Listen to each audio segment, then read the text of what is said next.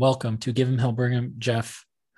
It is with a heavy heart that we must discuss the death of and passing of one insane person named John McAfee.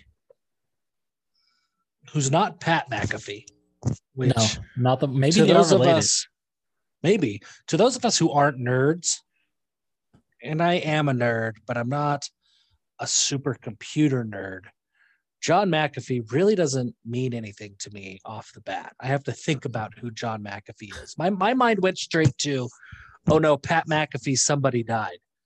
But that's not what happened. No, this is that pesky antivirus that was pre-installed on your Dell computer in 2008. That McAfee is who we're talking about. And he was being held in a prison in Barcelona and was found dead in his prison cell. And do we know why he was in prison? Let me see. I don't remember. But was it legit or is it a conspiracy of some sort? So he was, I don't know, he was held in a U.S. prison he was being held in a Spanish prison after being charged with tax evasion by the United States, and his extradition to the United States was approved by the Spanish government, and then he was found dead. But what is weird is he said a couple years ago that he would never commit suicide, and if anyone, it appears that he committed suicide, he was Epsteined and did not actually kill himself, and he created a cryptocurrency and said he created a cryptocurrency called Whacked, as in someone killed him. And some strange things have been going on for the last couple of days with that currency. So there may be some other things going on. But he also said he supposedly had 31 terabytes worth of data exposing all of the world corruption. And should he be killed, then when he dies, that will be released. So all of the world's corruption. That's a lot of corruption. Yeah. So, I mean, who knows? We'll see what happens. There's supposedly some 31 terabyte file floating around, and he's trying to put it on the blockchain so it can never be deleted, which would be I don't know if I believe this, mostly because how are you going to orchestrate that from a Spanish prison, right? Like, it's not, I mean, I don't exactly think he was in some white collar luxury, hotel where they just wouldn't let him leave outside and he had access to the internet, right? It was supposedly his wife was handling everything. His wife, who actually was a former prostitute, and then he met her for, I'm assuming, on the job, and then 2 weeks later they got married. And this homie had a software that was pre-downloaded on every computer in the world, basically. Yes. So it's strange things are afoot on this McAfee case, and we will have to see what happens. So there are some 31 terabyte files floating around, but who knows if that's actually like what he set up to be released, or if someone, they said he supposedly had it, and then once he passed away or came out that he was dying, someone's just like, oh, let me throw up this 31 terabyte file and of random garbage and see if it's actually, really him, or if it's someone just trying to like make a play on his thing. Because I mean, the guy also said that he would cut off his genitals and eat it on live TV if Bitcoin did not reach $1 million by the end of 2019 or something like that. And he did not do that. Well, that did not. After Bitcoin did not do that. This is nuts. Like, this is crazy stuff. And I don't know, man. I want corruption to be exposed. I really am just kind of a supporter of chaos nowadays. I'm ready for the chaos. So I don't know what kind of corruption this dude has or doesn't have. I mean, it might be nothing. But if he has it, I want it to be big, like big stuff. Like, give us some off-season fodder. We need our, like, this. Do you realize how many intros? If he really releases 31 terabytes. Yeah, that's a ton. That will give us intros for like the next 2 years on the show. I like that. It's interesting, man. I mean, it's really interesting. John McAfee, AKA not Pat McAfee, is dead. That is sad. I mean, it's sad when anybody dies. I don't know. I mean, apparently he wasn't involved with that company he was old. He was 75 years old, but he he sold out of the company in like in 1987 he wrote the first commercial antivirus software, and then he sold out in 1994 and basically retired. His wealth peaked at 100 million in 2007. In October 2020, he was arrested in Spain over U.S. tax evasion charges, and then it said that he was found dead due to suicide by hanging. What an awful way to do that. That sounds miserable. It does. It really does. So he also at one point he was also the suspect of a person. He was the person of interest in a murder that happened in Belize while he was also living there, trying to cover up things. And there's a lot of strange things going on. There are a lot of strange things. I love it. And he claimed to have 47 children, fathered by numerous different women. Okay, is this guy Antonio Cromartie? He's actually, I read something. Nick Cannon. If you're talking about Nick Cannon. Did you see that this week? That he is going for his fourth baby mama this year. Third, because one of them. It's a set of twins, which is second. So fourth kid. Yes, which he also has a set of twins with Mariah Carey. But yes, he's got 3 children. 3 different women have birthed his children in the last year. All of them he was dating simultaneously. And when Mariah Carey left him, his life went to hell, didn't it? So he says that monogamy is not for him, and the only reason that he, was married to Mariah Carey is because it was Mariah Carey. And he never would have been locked down if it wasn't because of her stature. That's fine. I mean, I get it. If you don't want to be monogamous, that's great. Monogamy might not be for you, but Brother Cannon, vasectomies might need to be for you. Go do whatever it is that you want to do. Nobody cares, but you are bringing life into this world. How many child support check? How much is maybe the better question. How much in child support is Nick Cannon paying? Because it's all relative, right? Like whatever that government calculation is, it's all relative to how much you make. So how much is Nick Cannon paying? And are these women who are getting pregnant? I don't know this, and this sounds misogynist. I think I'm going on a misogynist trail, and I'm not meaning to do that. But did they hit the jackpot? Like, if you get impregnated by Nick Cannon, is that somehow a win for you? I don't know, but speaking of Antonio Cromartie and child support. So Antonio Cromartie has 14 kids. Do you remember that interview he did where he had to pull out a piece of paper because he couldn't remember all of his kids' names? Yeah. Great father. We shouldn't laugh at this. He says he owes $17,000 a month in child support because of his 14 kids. So it's one report says that, and another says that it's a total of $336,000 a year, but his income is currently $100,000 a year off his NFL pension. So it's bleeding his bank account. The highest one is that he has one child, Alonzo, where he pays $4,000 a month because it's based off of his salary when he was playing in the NFL. And I don't know if you also remember Travis Henry. He played for the Bills, and I think he played at Tennessee in college.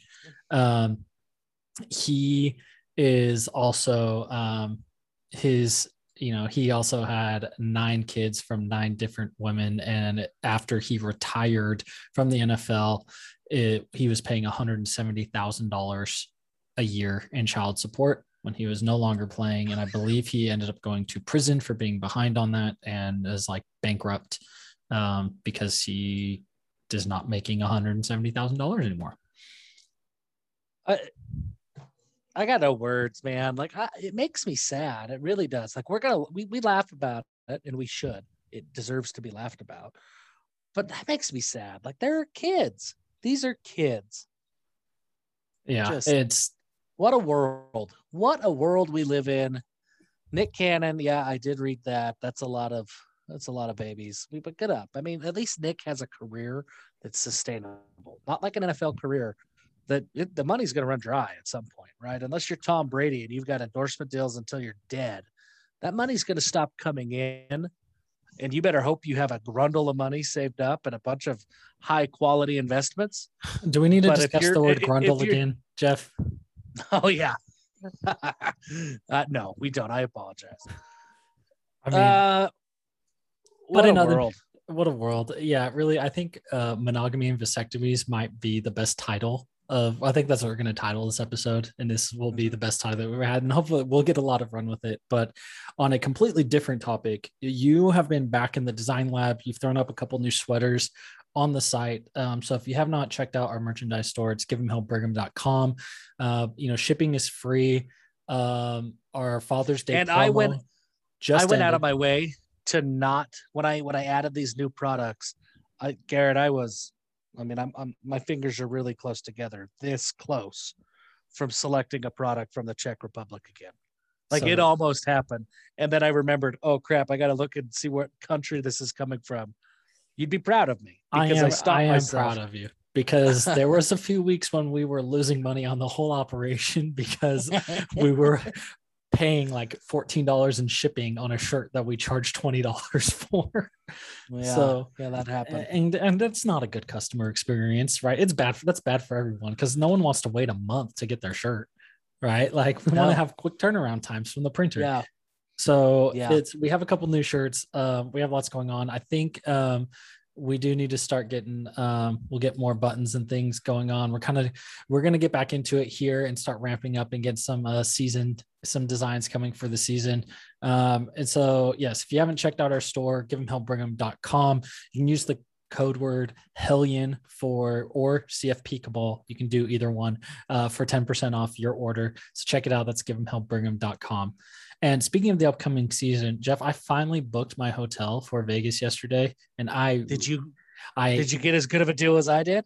No. And I deeply regret it. I'm not staying in a resort like you are. I mean, I ended up booking, there's a Holiday Inn Express across the street from the hotel, which is which I'm fine with, because I'm leaving early Saturday morning.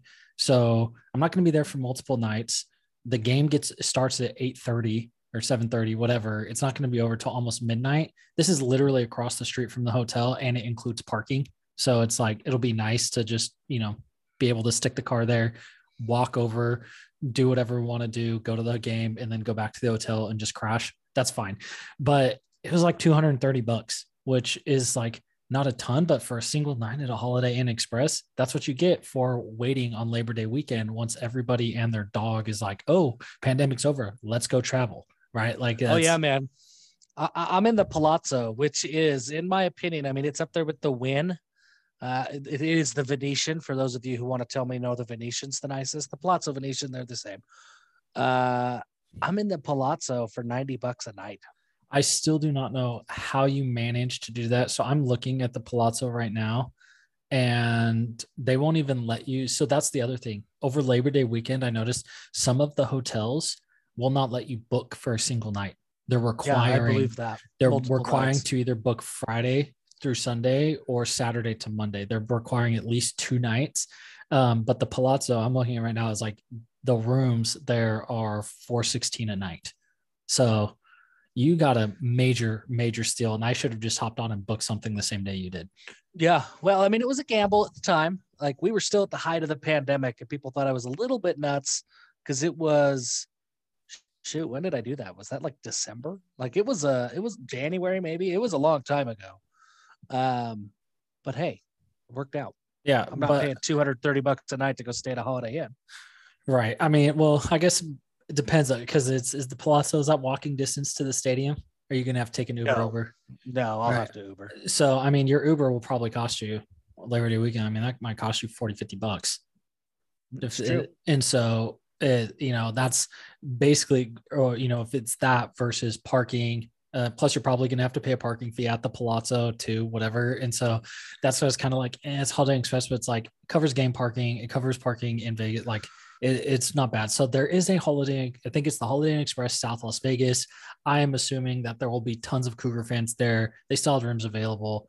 I mean, it's not fancy, but it's like a Holiday Inn Express. Like, you know exactly what you're getting, right? You're like, it's a decently comfortable bed that will be in a clean hotel with a halfway edible continental breakfast. Like, whatever. I'm Yeah, I only mean, going to be spending. I'm going to be actually in the hotel for like 8 hours, right? Because I'm gonna roll up, gonna park the car, come find you. Like, we'll go to a book and watch the rest of the games, then head over to the stadium. I mean, we'll I made probably. reservations. My wife and I are going together, and I made reservations at Hell's Kitchen for Friday night, Oh, like the Hell's Kitchen. that's fancy. It is kind of fancy, and I made the reservations a couple of months ago when I was catching up with the last season of the actual show Hell's Kitchen, and I only had two options. Like Labor Day weekend was already all booked out at Hell's Kitchen, and so I had like 5 available tables, and it was at either 5:30 or at 9 o'clock. So weird. Vegas is going to be popping while BYU is down there. I do still have 4 tickets that I need to get rid of. I bought 6 because, well, let me tell you, I bought them for BYU when they first came out because I was unsure of what the aftermarket was going to look like. BYU's tickets were fairly cheap. So I grabbed a pair. So I've got 2 tickets up in that BYU section. I think it's like the second, I don't know what it is. It's like the one of the corners on the second deck. Decent seats. But then the Arizona tickets, or no, it was the Ticketmaster pre-sale that we got into. I think did you buy tickets through the pre-sale? No, Yes. you didn't. Yeah, I did. You did. So Yep. we got into the pre-sale, found the code that everybody eventually found, but we found it pretty early. And I scooped up 4 tickets. I have a pair on row 7 over on the Arizona side and a pair on row 2 or 3 over on the Arizona side. And I haven't decided where I'm going to sit. I'm going to probably sit over on the Arizona side during that lower or in that lower section somewhere, just because it's an NFL stadium and the screens are big enough. Normally, I like to sit up high, be able to see what's happening in the game. But when I go to NFL stadiums, because I'm not a huge NFL guy and I don't really care about going to NFL games, like if I get invited to a Raiders game, great, but I'm never going to go out of my way to go to a Raiders game. I want to have the best experience of a stadium, like an NFL stadium, that I possibly can. So I'll probably sit row 3 just to say that I did. But if you want row 7 tickets, let me know because I got them. And if you want second deck tickets with a bunch of BYU fans, also let me know because I got those too. How many do you have? How many do you have in the upper deck? I got 2, and then they're all in pairs. Right. So I got a pair in the upper deck. I've got a pair on row 7 and a pair on row 3. Okay. Well, I will also, we can, you can sell them to a BYU fan or you can sell them to an Arizona fan. All like, I don't know how many of them will be there. I wonder, I think it's going to be 70-30 BYU fans. Ooh, man, I think it might even be more than that. So Arizona's going to be bad. Yeah. And this Jed Fish hire that they did this year, it was like universally lambasted as one of the worst hires, maybe ever. I mean, it kind of almost in a weird way kind of felt like they were trying to be like, oh, well, Herm Edwards is working out for ASU, so let's just go get a random NFL guy who vaguely has ties to the university. Very strange. Very strange. He did hire Don Brown. I love Don Brown. Don Brown is a great defensive coordinator coming over from Michigan. He's been a defensive coordinator really back east. Like I think he was at Boston College. He was in Maryland, been at Michigan with Harbaugh for the last 5 or 6 years. The dude's aggressive. I read, where did I read this? I can't remember where I read this. Phil Still, maybe, or Athlon. I can't remember. He sends more than 4 rushers more than 60% of the time. Like this dude is always blitzing.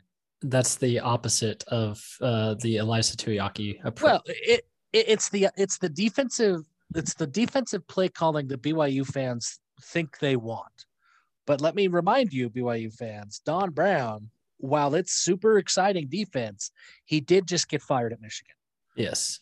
Like it isn't infallible, right? Like sending blitzes on every play is not the answer to all of the defensive woes. But it will be fun to watch. There's no doubt about that. But their offensive coordinator at Arizona is what's his first name? Brennan Carroll, the son of Pete Carroll. Yep. And he has never been an offensive coordinator. Jed Fish was a quarterback. Like he hasn't been an offensive coordinator at the college level since I think he was at UCLA under Jim Mora in like 2016 and the beginning of 2017. They don't know what kind of, and this is what's maybe the most fascinating. This is not on our agenda, but it's on topic. This is what's so fascinating to me about what Arizona's got going on this year. So they brought in a pair of NFL guys because Carroll was working with Pete Carroll at the Seahawks. He's been there since like 2013. He's been there for a while. So you've got an NFL guy who runs that Seattle offense that is, I mean, it's a modern pro style, but it's a pro style offense. There's not a ton of like those college read option type schemes. You've got Jed Fish, who's coming from the Patriots, and he was with the Rams. Like he's a smart guy, but he's also going to run a little bit more of a pro style type scheme. It'll be that modern pro style, kind of like what the Rams were running, but it'll be like they've said the quarterbacks are going to be under center, right? I mean, so that's different for Arizona. Here is Arizona's quarterback situation. They've got Will Plummer coming back. He was recruited by Kevin Sumlin to play in that same scheme that Khalil Tate played in, that it's heavy read option and then a bunch of deep balls. He's never under center ever. He's probably QB3 right now in in the quarterback race. They've got Jordan McLeod, who transferred from USF. BYU fans know USF. They are never under center. It's a shotgun-based read option scheme. It's a lot of wide zone runs and a quarterback, McLeod, who doesn't have a strong arm, but he's accurate. But he mostly threw to the sidelines at USF. That's just kind of what he did. So basically, it's not that West Coast pro style, modern pro style, whatever that you're going to see from Fish and Carroll. And then the third option is Gunnar Cruz, who was recruited by Mike Leach at Washington State to run the air raid. Also not a pro style offense in any stretch of the imagination. So they've got three quarterbacks who don't fit what it seems like these two NFL coaches are going to try and do in a team that was running very much a spread offense for the last 5 years under Kevin Sumlin. And before that, running Rich Rod's offense when Arizona, which was pretty much the same thing. Yeah. It's the personnel makes zero sense. I was thinking about this yesterday, and just as I was booking the hotel, I'm thinking about what we're going to do. And we kind of talked about needing to like how we're going to do a live show that day or how we're going to sort that out. And I think we do need to talk to Mitch Harper about doing our live show, just being a collab with Cougar Sports Saturday, because that's probably the easiest way to do it, wherever they're setting up at. But I was thinking, like, what is your score prediction for this game? And the number that came to my head was 45-17. I really think it's going to be that bad. I think it's going to be big. 45-17. Here's why I don't know that it gets to 45. I don't know that BYU scores that much. New offensive line and Don Brown. Like they're going to see, like, especially an Arizona team that they probably don't have their entire playbook installed because it's a brand new defense, right? They've got a finite number of practices that they are going to be able to have to learn the defense. So Don Brown, what is he going to do? It's the same thing he's done for the last 2 decades. He is going to rely on pressure and blitz schemes to cover up execution and lack of effectiveness in the playbook right now. BYU's got a new offensive line coach, new quarterback. I think BYU will hit a lot of big plays. I think that they are going to win this game by double digits. I don't know that it's that big of a spread, 45-17. I'm thinking more like 34 to 17, 14. So close. Yeah. I mean, close, but not quite there.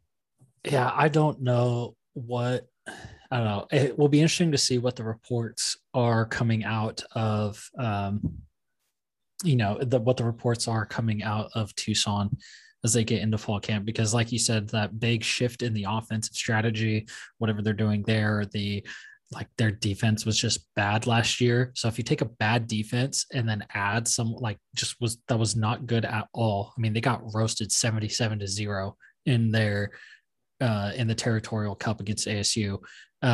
If you take a bad defense and add a coach whose only setting is be as aggressive as you can and always send 5+ guys, or 60% of the time send 5+ guys, like that's a recipe for disaster. And and this comes into where we are kind of our next actual topic on this is the QB drop off. I mean, you hopped on ESPN 960 yesterday with Ben Criddle, and we're talking about the Arizona preview, kind of what you thought. Basically, had the same conversation we're having now, and your mentions got destroyed because you said you do not think the QB drop off will be that high, and I 100% agree with you. Is it going to look different? Yes. Are we going to see the same amazing, incredible, jaw-dropping throws that we saw from Zach Wilson?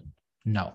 Will the actual production drop off that much? I don't think so either, because we have seen across multiple starting quarterbacks that A-Rod has guys ready to play, and the offense just changes.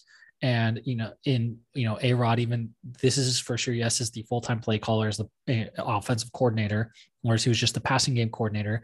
Like, the passing game that was installed the last 3 seasons was A-Rod's brainchild. And you have seen that change around each of the different starting QBs that have played around their skill sets. What has been changed, and they were all effective. So as we're talking about production, we're talking about effectiveness, not like gaudiness, right? Like, it's, especially if it's Jaron Hall, okay, like however many yards total did Zach Wilson have last year? I knew he threw for 3,900, but he rushed for like 250 more or whatever. Is it crazy to think that Jaron Hall, if he starts the whole season, is going to put up around 4,200 yards of total offense? No, I don't think that's crazy, because Jaron Hall is athletic enough that we may see 500 yards rushing and 3,500 yards passing or whatever, right? Are we going to see as many touchdowns? Probably not. And the scoring may dip a little bit, but some of that may be intentional. If you're deliberately running the ball more, you're going to move, things are going to be a little slower. You may drop one possession a game. And if you're, and so that may work out to averaging, 3 or 4 points a game difference in scoring, whatever. And so I don't think, and we talked about this a few weeks ago, how the change from John Beck to Max Hall. John Beck has an extremely, extremely strong arm. Max Hall just had an okay arm, and it really was his attitude is what got him as far as he did. And so with the drop off, they changed the offense a little bit between John Beck and Max Hall, and they didn't ask Max to make a lot of the throws that they asked John to make, because Max could not make them, and that's fine. But his numbers were better than John Beck's, and he threw for more yards and was just as efficient as John Beck was, because it was a QB friendly system, and he had the talent around him to do great things. Right. And he walked in and he had Austin Collie there with him and Dennis Pitta, and like, life was golden. And if you look at this group, I think on paper, this is the most raw talent that BYU has ever had in the receivers room. Yes, we've had guys before, like there's been Bellini, there's been Drage, like there's been Plater. There's all these guys over the years where it was just like you had one guy and a tight end, and that was kind of plugging it up. But when it's like, okay, like Dax Milne was great last year. He was wide receiver 2 until Gunnar Romney got hurt. Gunnar Romney is coming back, and Gunnar Romney was dang good. You add Puka Nacua to the mix. Neil Pau'u was no slouch. You add Samson Nacua to the mix. You have Cody Epps is extremely athletic. Chris Jackson, if he figures out how to run forward, he can run past people, right? And so it's like, even if you look at this and then you throw in the growth of Dallin Holker coming back, and then Isaac, in the Elk, Dax Milne coming into the season might be pass catcher number 4. Oh yeah. Like, and it's not like, I found it interesting. I found it really interesting. So the replies and the general feedback, there were a few people that agreed with what you're saying and what I said. But by and large, most people were like, if the next quarterback is number 2 in the NFL draft, then blah, blah, blah. Okay, first, I don't care, right? Like, I don't care. I don't care about where Zach was drafted as it relates to effectiveness at BYU. Zach was great. Nobody was on board with Zach Wilson faster than I was. I was very, very vocally and very, very publicly advocating that BYU was missing the boat in a big way when they had not offered Zach Wilson.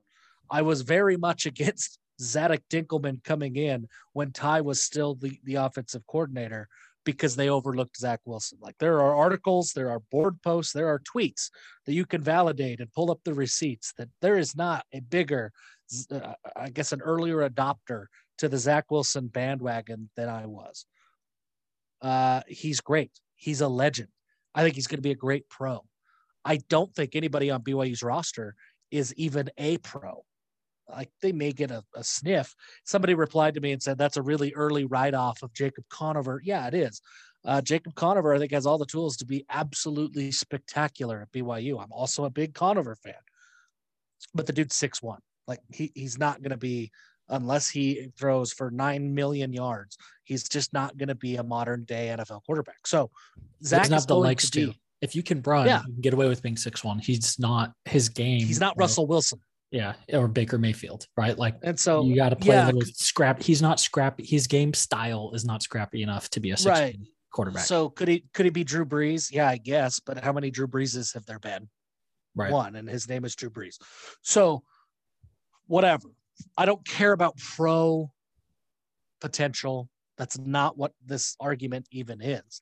This argument is the production at the quarterback position with Zach Wilson last year and the production at the quarterback with whoever it is this year, I don't think is going to be significantly different. Now, there will be a drop-off because the competition is going to get much tougher. But I think that the quarterback play is going to be really, really well. And it's not like this is something that's unheard of. And I'm shocked a little bit at the response from BYU fans, because BYU fans, not only did they see this with John Beck to Max Hall, like we talk about all the time, but BYU made BYU off of these types of transitions, right? Like, nobody thought going from Gifford Nilsson to Mark Wilson was going to be a seamless transition, but Wilson was better than Nilsson. And nobody thought that when Mark Wilson left and was drafted, that going to Jim McMahon, they were going to get even better. And yet they did. And when Jim McMahon left, nobody thought that the former fifth string safety, Steve Young, was going to come in and perform just as well as McMahon did. And when Steve Young left, nobody thought that Robbie Bosco was going to come in and win a national championship that next year. Nobody thought that, right? From John Walsh to Steve Sarkisian, from Ty Detmer to Ryan Hancock to John Walsh. Like, nobody thought that these things were going to happen. And yet, because of a very friendly system that worked, we have decades of proof that BYU can transition quarterbacks. Steve Young was a safety, right? Like, he was not going to be a quarterback, but he got into the system that they were running at BYU in the 80s, and he succeeded and played very, very well. I don't think he was as good as Jim McMahon, but that drop off from Mac to Steve Young was not big, right? Like, that was two great quarterbacks doing great things. And I think that's what we're going to see. And it does really surprise me to see how many BYU fans are simply chalking it up to Zach Wilson went number 2 overall. Therefore, no other quarterback can be effective at BYU. Those are two different arguments. Those are not even in the same discussion. Zach Wilson could go wherever he wants in the draft. Ziggy Ansah was number 5 overall to the Lions several years ago. Yep. Ziggy Ansah's production at BYU was nowhere close or nowhere even near worthy of the number 5 pick. Not even anywhere near worthy of the number 5 pick. But his projectables, his size, his raw talent, his ceiling, his blah, blah, blah, all those buzzwords, that's what the NFL teams did. They invested in his future. That's what the Jets did. Zach Wilson has an NFL arm. He's one of the smartest players in the world. Like, he has all the tools to be great. The Jets didn't draft him because of what he did at BYU. It was what he did at BYU that got him on the Jets' radar, but the Jets drafted him because of what he can do in the future. That's how it's like a job interview, right? Like, a college degree, unless it's from the Ivy League, I guess, really doesn't get you a job, but it opens doors, right? It opens doors for interviews. It opens doors and helps you get through the selection process. But at the end of the day, when you have a job interview, that interviewer is not asking you tons and tons of questions about your degree. He's asking you, or she is asking you questions about your experience, what you've done, your abilities, your talent, and how you fit into the team in the future. It's the same idea. Like, Zach Wilson was not drafted by the Jets because he was unbelievable last year. Zach Wilson was noticed by the Jets because he was unbelievable last year, and drafted by the Jets because they think he can be even more unbelievable in the future. Jaron Hall or Baylor Romney or Jacob Conover can be unbelievable for BYU this year and then get to that next level. And they look at them and they go, no, these guys are all 6 feet tall. They don't have the arm strength. They're not Zach Wilson.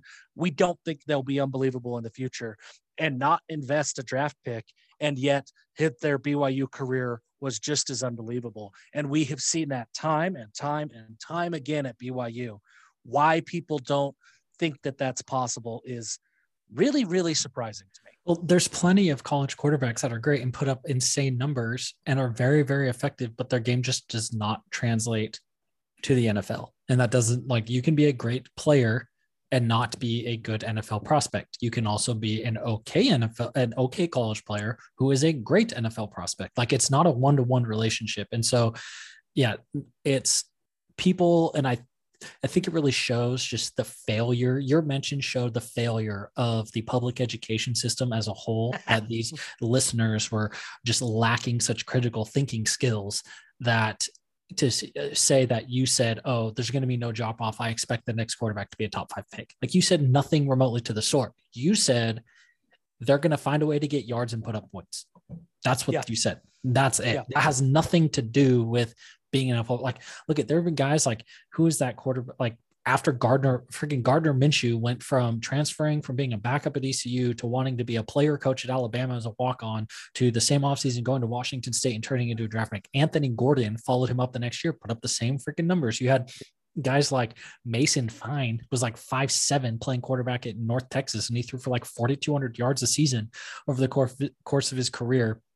He wasn't a pro prospect, but he was in a QB-friendly system that put him in situations where he could succeed according to his skill set. I mean, that's what the staff does. And look at the talent around him. Like, even now, there's more talent for this quarterback to work with than Zach Wilson had last year, right? Like, last year, you had Gunnar Romney was hurt half the year. Isaac Rex was incredible, and he was fresh off his missing. It's like, I expect Dallin Holker to be as good, or if not better, than Isaac Rex was last year, because of building on his freshman year. He's working out with Jordan Pendleton.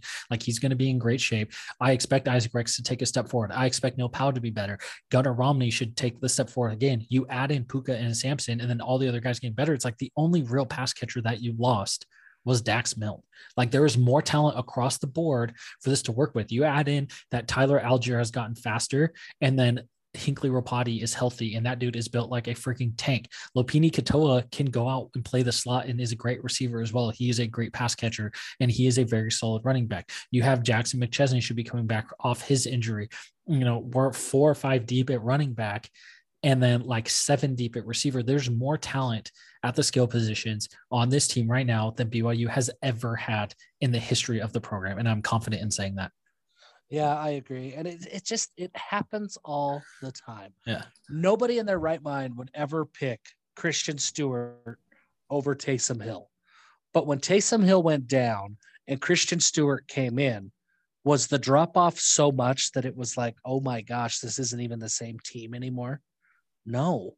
Christian Stewart, the guy whose only pro day experience was throwing for Utah's receivers at Utah's pro day, he was moving the ball and effective within Robert and I's offense. Right. This happens all the time. And I look at the talent that is on the roster. I look at the scheme that A-Rod runs, and I look at the talent. So the quarterback room and the talent at the skill positions. I firmly believe that the quarterback position at BYU will be just fine this year. It's not going to be 2017 when we're trotting out Coy Detmer and Joe Critchlow and Bo Hodge and guys who, bless their hearts, they tried their best. They did what they could with the talent that they have, but should have never been put in the positions that they were in. Like, that's not what we're looking at here. There are 3 guys who are going to be as effective as BYU quarterbacks as Zach Wilson was, period. Period. Look, I mean, and maybe the best example and kind of the closing note on this argument, you're down by a touchdown. No, forget it. You have to go and beat somebody. You're playing a top 10 team next week. You could pick Max Hall or you could pick John Beck. Who are you picking? Based on what they did at BYU. Most people are picking the most winningest quarterback in BYU history. Most people are taking the one who beat Oklahoma on a fourth quarter last minute drive, right? John Beck was great. John Beck was a pro. John Beck works with the most brilliant quarterbacks in the world and makes them better. John Beck is a legend. But based on what they did at BYU, you're probably taking Max Hall, who the only reason he got an undrafted free agent sniff was because he was a legend. That was it. Like his incredible career at BYU, winning more games than any quarterback, any Steve Young, any Jim McMahon, Ty Detmer, any quarterback in BYU history. And he couldn't even get drafted because he didn't have the pro talent. But he was a legend at BYU. I don't know why that's just such an unreasonable take. Zach Wilson's great. Zach Wilson's going to be great. What Zach Wilson did last year was spectacular. But Zach Wilson's he was drafted based on what he can do as a pro. People think that there's this notion that you are drafted because of what you did in college, and that just is categorically false. What you do in college, it gets you to the interview. That's it. A degree gets you to the interview, but it's all on what you can bring to the table after that gets you drafted, period. Yep. That's why Justin Fields did not go 1 overall or 2 overall, right? Justin Fields was really good at Ohio State, took the Buckeyes to the highest levels of college football, but there were multiple quarterbacks that North Dakota State, Trey Lance, that the 49ers looked at and said that he brings more to the table going forward. Trey Lance, who played in like 3 games. And it's the same in every sport. Kyrie Irving, he played like 6 games for Duke and was broken for half of them, but he was still taken number 1 overall in that year's NBA draft because teams looked at the Cavs, looked at what he can bring to the table in the future, said, I don't give a damn about his Duke career. I don't give a damn about his injury. That guy's going to make it. The college career is not what gets you drafted. It's not. So Jaren Hall could go out. Maybe he puts up even better numbers than what Zach Wilson did. He still won't be the number 2 overall pick, period. He just won't. That's not how it works. And thinking like that is short-sighted and wrong. So it's time to correct that, ladies and gentlemen, and start thinking about this like football coaches do and like general managers do, and stop making this argument that because Zach went number 2, therefore BYU is going to struggle this year. It's stupid. It's just wrong. Amen. We've got on a couple of rants, a couple weeks in a row now. We really have. And your rant last week about the defense got some rave reviews.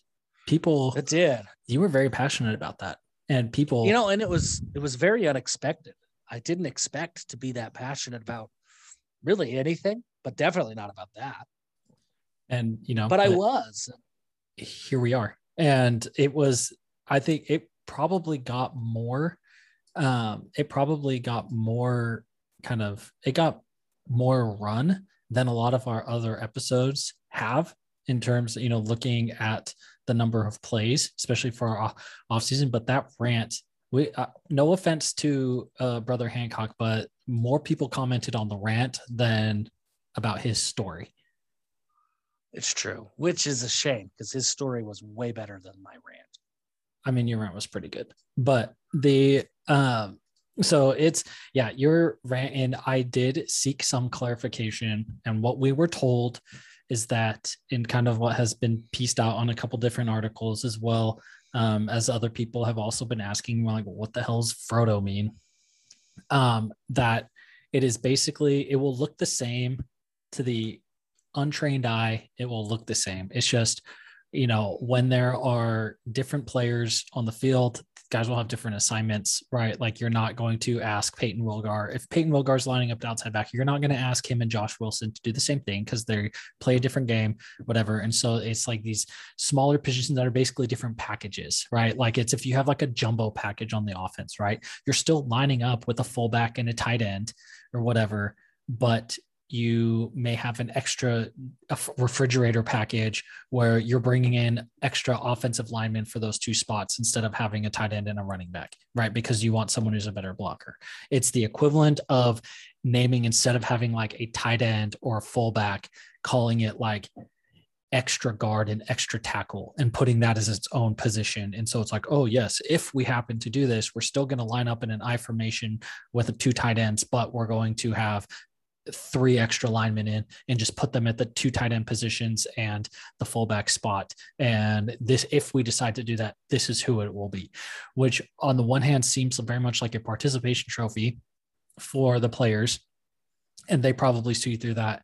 And then too, it's kind of dumb because you're almost in a way telling the other team, like what's going to happen, right? It's like, oh, okay, well, if you put this guy in, I know you're going to be doing something different than if you put that guy in. And if we see, if we see Josh Wilson coming in at this Frodo, we know it's going to be this weird Frodo position. Okay, that's something that we can pin down. So it either is a big red herring just trying to distract and try to get the opposing defense or the opposing coordinators to watch a bunch of film, trying to dissect what something is different about them being in the game because they're listed on the depth chart, and it's going to get them to waste time. And really it's all the same, which is kind of weird. That's overthinking it to me. Just line up and play, or you are telling them exactly what you're going to do. And that's dumb. Yeah, it's dumb. I mean, I guess we have to see what it looks like on the field. Maybe they can showing, what your base scheme is going to be based on who the personnel is seems weird, but I guess that doesn't necessarily mean that the assignments have to be the same, right? Like Josh Wilson could come in as a Frodo or whatever and still drop into coverage, still blitz, still have a delayed blitz, still stunt, still whatever. Like they could still do things to disguise the actual play. We haven't seen that. We just haven't seen that kind of creativity in play calling. And so it's hard for me to expect that. I mean, we're going into what, Garrett? This is year 6 now. Yep. Of Elisa Tuiaki. Like that's longer. Is that longer than any defensive coordinator the Bronco had? Yeah. I mean, because Bronco had Jaime Hill for what, 4 or 5 years, fired him. He was the defensive coordinator for a year, had Nick Howell for a couple of years, fired him or demoted him or whatever he did. And then he took over again. Like Tuiaki has more consecutive years as the defensive coordinator at BYU than anybody under Bronco Mendenhall had.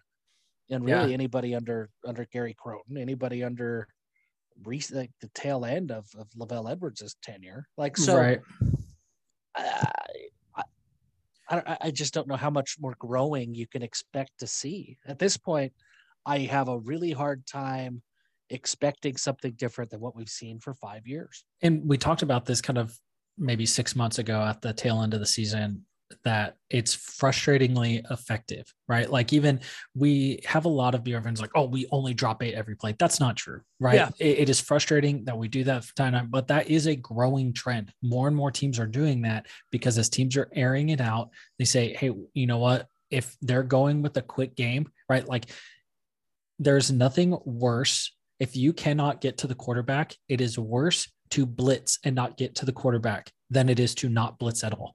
Because you are still getting the same amount of pressure, which is 0, but now you have fewer guys in coverage. Like this, like dropping 8 into coverage and only rushing 3, that is becoming more and more common across the game, both at the college level and the NFL. I'm not saying Elisa Tuiaki was a pioneer on that front.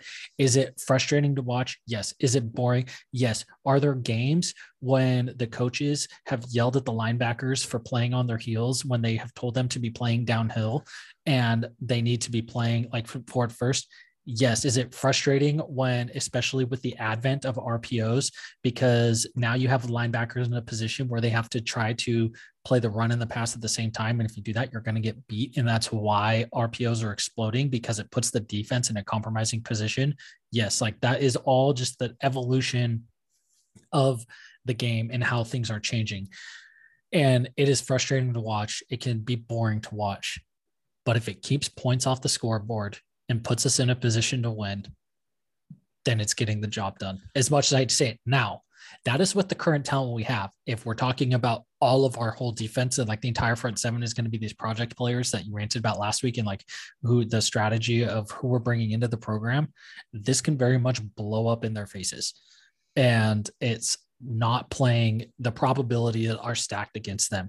And so when we said this last week, right? Like they're either Mad Hatters or they're either Mad Hatters or they and are these geniuses that everybody, are 12 steps ahead of everybody else, or they have no idea what's going on. I look at it in a lot of different ways, but one way that I've looked at it recently is I look to baseball. So baseball, pitchers are throwing harder than they ever have, right? Like in the majors right now, like you don't go a game without seeing somebody hit 100 miles an hour. Like they just do. Pitchers throw hard. Everybody in bullpens can hit like 98 now. That's just like a prerequisite for being a reliever in the pros. 10, 15 years ago, that wasn't the case.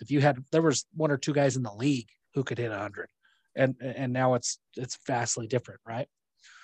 Hitters have had to react.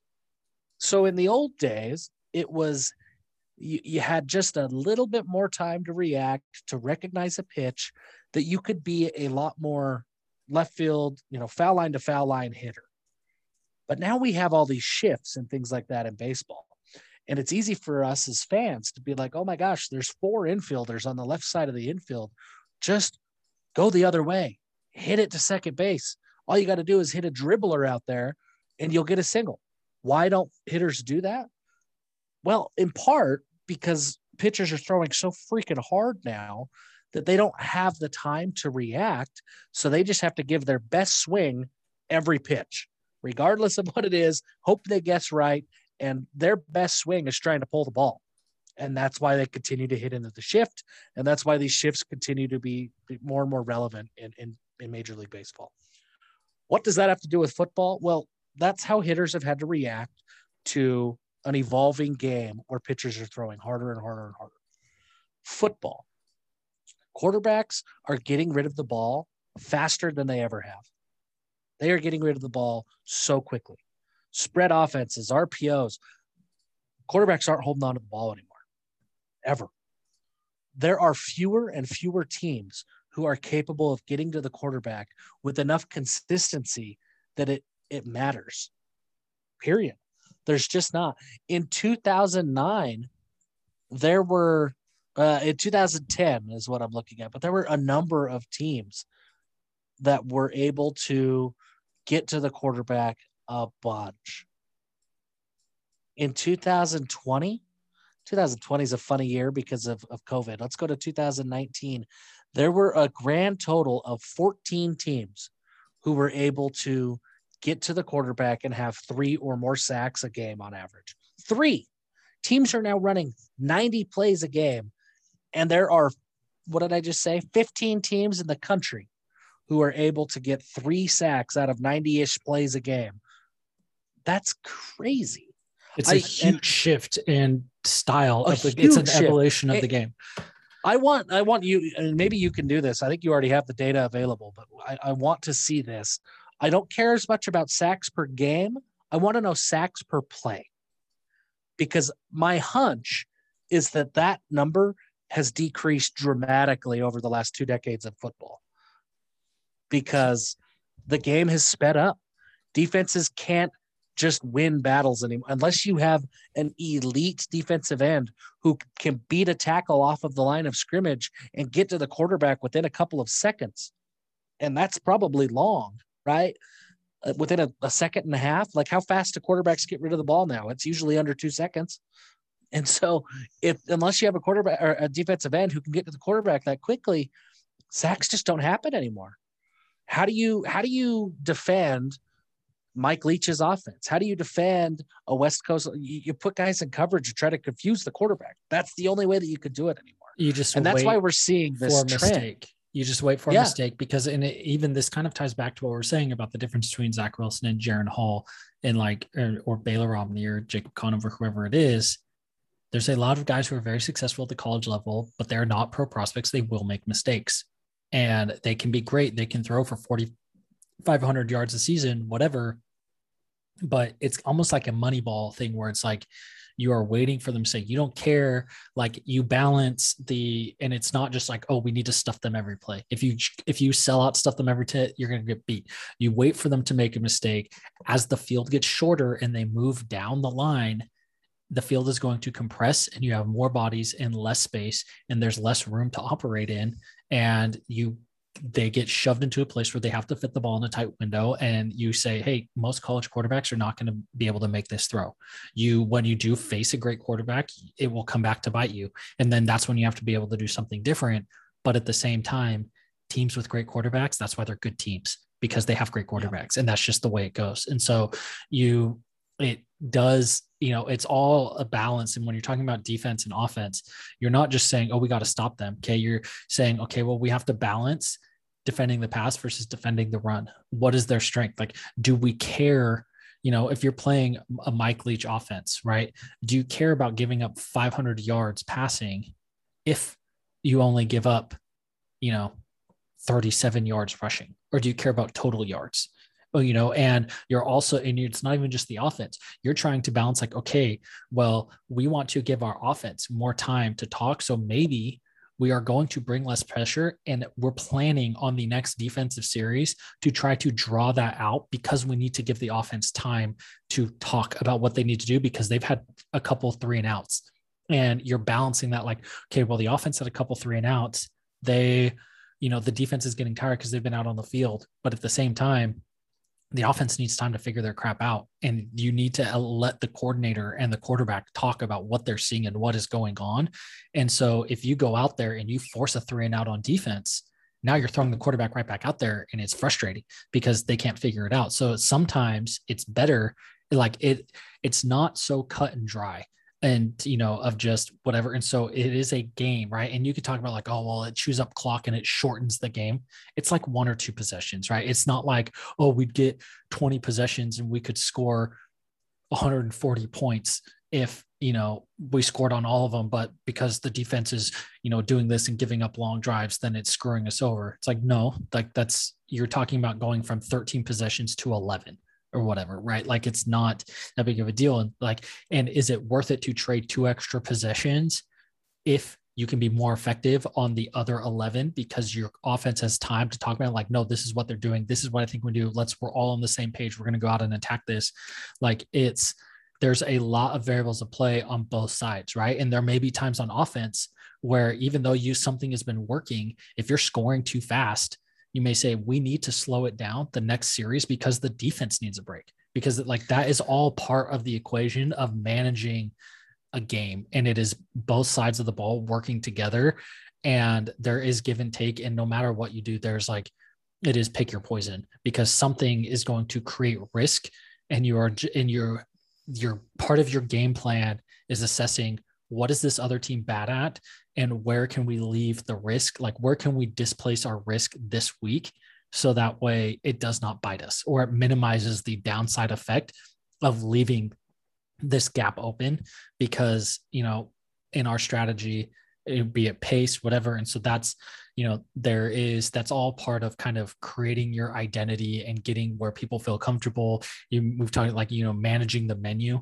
right? Like we talked about the offense, right? Yep. Like it's the offense. They are asked to do very few things, and all of the confusion was brought pre-play, but then once post snap, they were masters at what they do. And it's the same thing with the defense, right? Like you can have more things on the menu and be doing all these crazy things, but that also increases your risk of, well, we just got beat over the top. And if you don't have speed, you can't take as many risks because you can't recover, right? And so it's all a matter of risk management. Like that's really what it is on both sides of the ball, is choosing when to take your shots and what you feel comfortable leaving yourself exposed to. And what you do on one side of the ball affects the other side of the ball, and they are not like completely separated.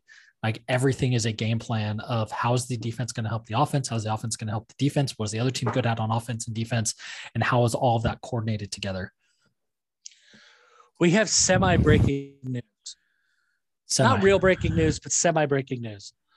The Daily Universe, which exists still. Oh, gosh. The Daily Universe has tweeted out a meme, a flex tape meme, which honestly are some of my favorite memes. I think they're funny. Flex tape meme. Flex tape, if you haven't seen the infomercials, is the black tape that you can put over anything. It can make a boat float. The guy's got a big vat of water, puts a big gaping hole in it, and then he slaps some flex tape on it to cover up the hole. Well, here's the meme. While the hole is open and the water is pouring out of the vat, the Daily Universe wrote BYU athletic department losing millions of dollars from COVID. And then when the guy slaps that flex tape on that hole to cover it up, bam, new locker room. And obviously the implication here is that BYU was losing a whole bunch of money because of COVID. They asked for a bunch of donations, and now they built a brand new locker room. Now there's explanations. Like, people have been very quick to say, hey, this came from not the athletic fund or not the building fund or blah, blah, blah. Here's my take. Ready for my take? You're damn right BYU added a new locker room, because football is greater than academics. Go cry about it if you disagree. That's my take. And I agree with that. And on top of that, when this was a whole project was announced, same with the stadium scoreboard, Tom Homo specifically mentioned this because he knew that people are dumb.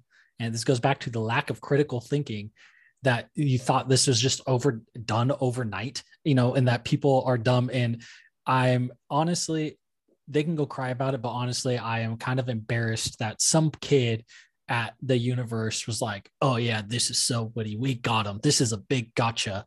And it's like, no, like, you're a journalist, you're a journalist, and I'm air quoting right now. You're supposed to be like looking into stuff. There's a freaking video with Tom Holm explaining where the money for this came from and how it's a multi-year project. So this is like, I mean, we already distrust the media as it is, right? And us independent media people that in the podcast realm are bringing the real truth. This is, I'm not saying we are the InfoWars of BYU sports, but we ain't posting stupid ass memes like this. Who's the highest paid professor at the University of Alabama? Nick Damn Saban is the highest paid. He's the highest. He's more money than the governor. Let's go to Clemson. Dabo makes more money than any government employee in the state of South Carolina. Brett Venables makes more. Like, he's not even the head coach. Yeah. Football matters more than academics. And so here I don't care what Tom Homo said. You're right. And I agree with you. And that is the explanation. And shame on the Daily Universe, which honestly, it surprises me every day that they're still around. Shame on them for not having the journalistic ability to just research stuff. And also a little bit weird to think this is a gotcha of their own school. Kind of strange. Yeah. But I want to just accept it at its face value and say, yeah, the athletic department did ask for money. Yeah, that money did come in. And yeah, they used it to build a really fancy ass locker room so that they could get better recruits and win more football games. And I will donate more money because of it. Period. Amen. So we are going actually all money that is any profit that we receive for until the season starts. No, we're going to say till the season starts, we are going to donate to the BYU football program. So go to givehimhellbrigham.com and go buy stuff. And you are not only supporting the show, well, really, you won't even be supporting the show. If you buy this, you'll be supporting BYU athletics, because we're going to give 100% of our margin for the rest of the summer towards the program, because they've started the Built for Life program. They've renovated the locker room. They're getting new scoreboards. The purse strings are being opened. And we have been told from very good sources that Ryan Smith, the owner of the Jazz, along with a number of other very influential and very wealthy donors, are working on a master plan for BYU athletics. And there are going to be, the locker room is that is the tip of the iceberg when it comes to facilities and what we're going to see over the next 5 years. So if you are a BYU fan, put your money where your mouth is. Either go make a donation directly to the program, or if you want an awesome shirt, go buy stuff from givehimhellbrigham.com. And I'm going to say through the season, the rest of this season, this Daily Universe tweet, every dollar we make until the end of the bowl game in Christmas will be donated to the program. Yes. And as part of this, so we do not get audited by the IRS, I should probably also start tracking the actual financials of this whole operation. Well, I mean, that's for you to figure out. I'm just right. a hype man. I'm raising the money, but you got to figure out the numbers. Okay. Just everybody buy shit so that we can donate it to the program, and we'll just let the Daily Universe know how much we've contributed because of their. Every time we sell a shirt, we're going to give weekly updates and tag the Daily Universe and say, this is how much we have given to the athletic program to piss you off because of COVID losses. So, I think this is a perfect bow tie on our show. And it's been a great show. This is probably one of my favorite episodes. I'm so excited. So please, please, please go to givehimhellbrigham.com. Buy whatever you want to your heart's content. You can use the code word Hellion for 10% off. That's HELLION, which you and I did not discover how that word was spelled till after we started the show. And then everything through the end of the season, through the bowl game, all proceeds will be going to the athletic department directly. And you know what? We'll even just do as a one-off thing. We're not going to do this through our Cougar Club account. Like, we're not going to get any points out of this, whatever. We're not going to do that. Like, this is personally of zero benefit to us other than to stick it to the people who are butthurt that the purse strings are being opened and players are getting nicer things, because BYU football deserves our support. It deserves our love through thick and thin. You and I are both thick right now, but there are some thin fans out there somewhere. And all of us collectively should shower them with every penny that we can afford to. So that way we improve the program. The players are busting their butts out there all day. They are potentially having long-term health effects for our entertainment. So freaking pay them some damn money. You hear my clapping? I'm clapping. And with that, we are giving them hell this week. We are going to give the Daily Universe hell for the rest of the year with this financial support. That's it. That's all there is to say. Join us. Join us and give them hell, Jeff. Give them hell.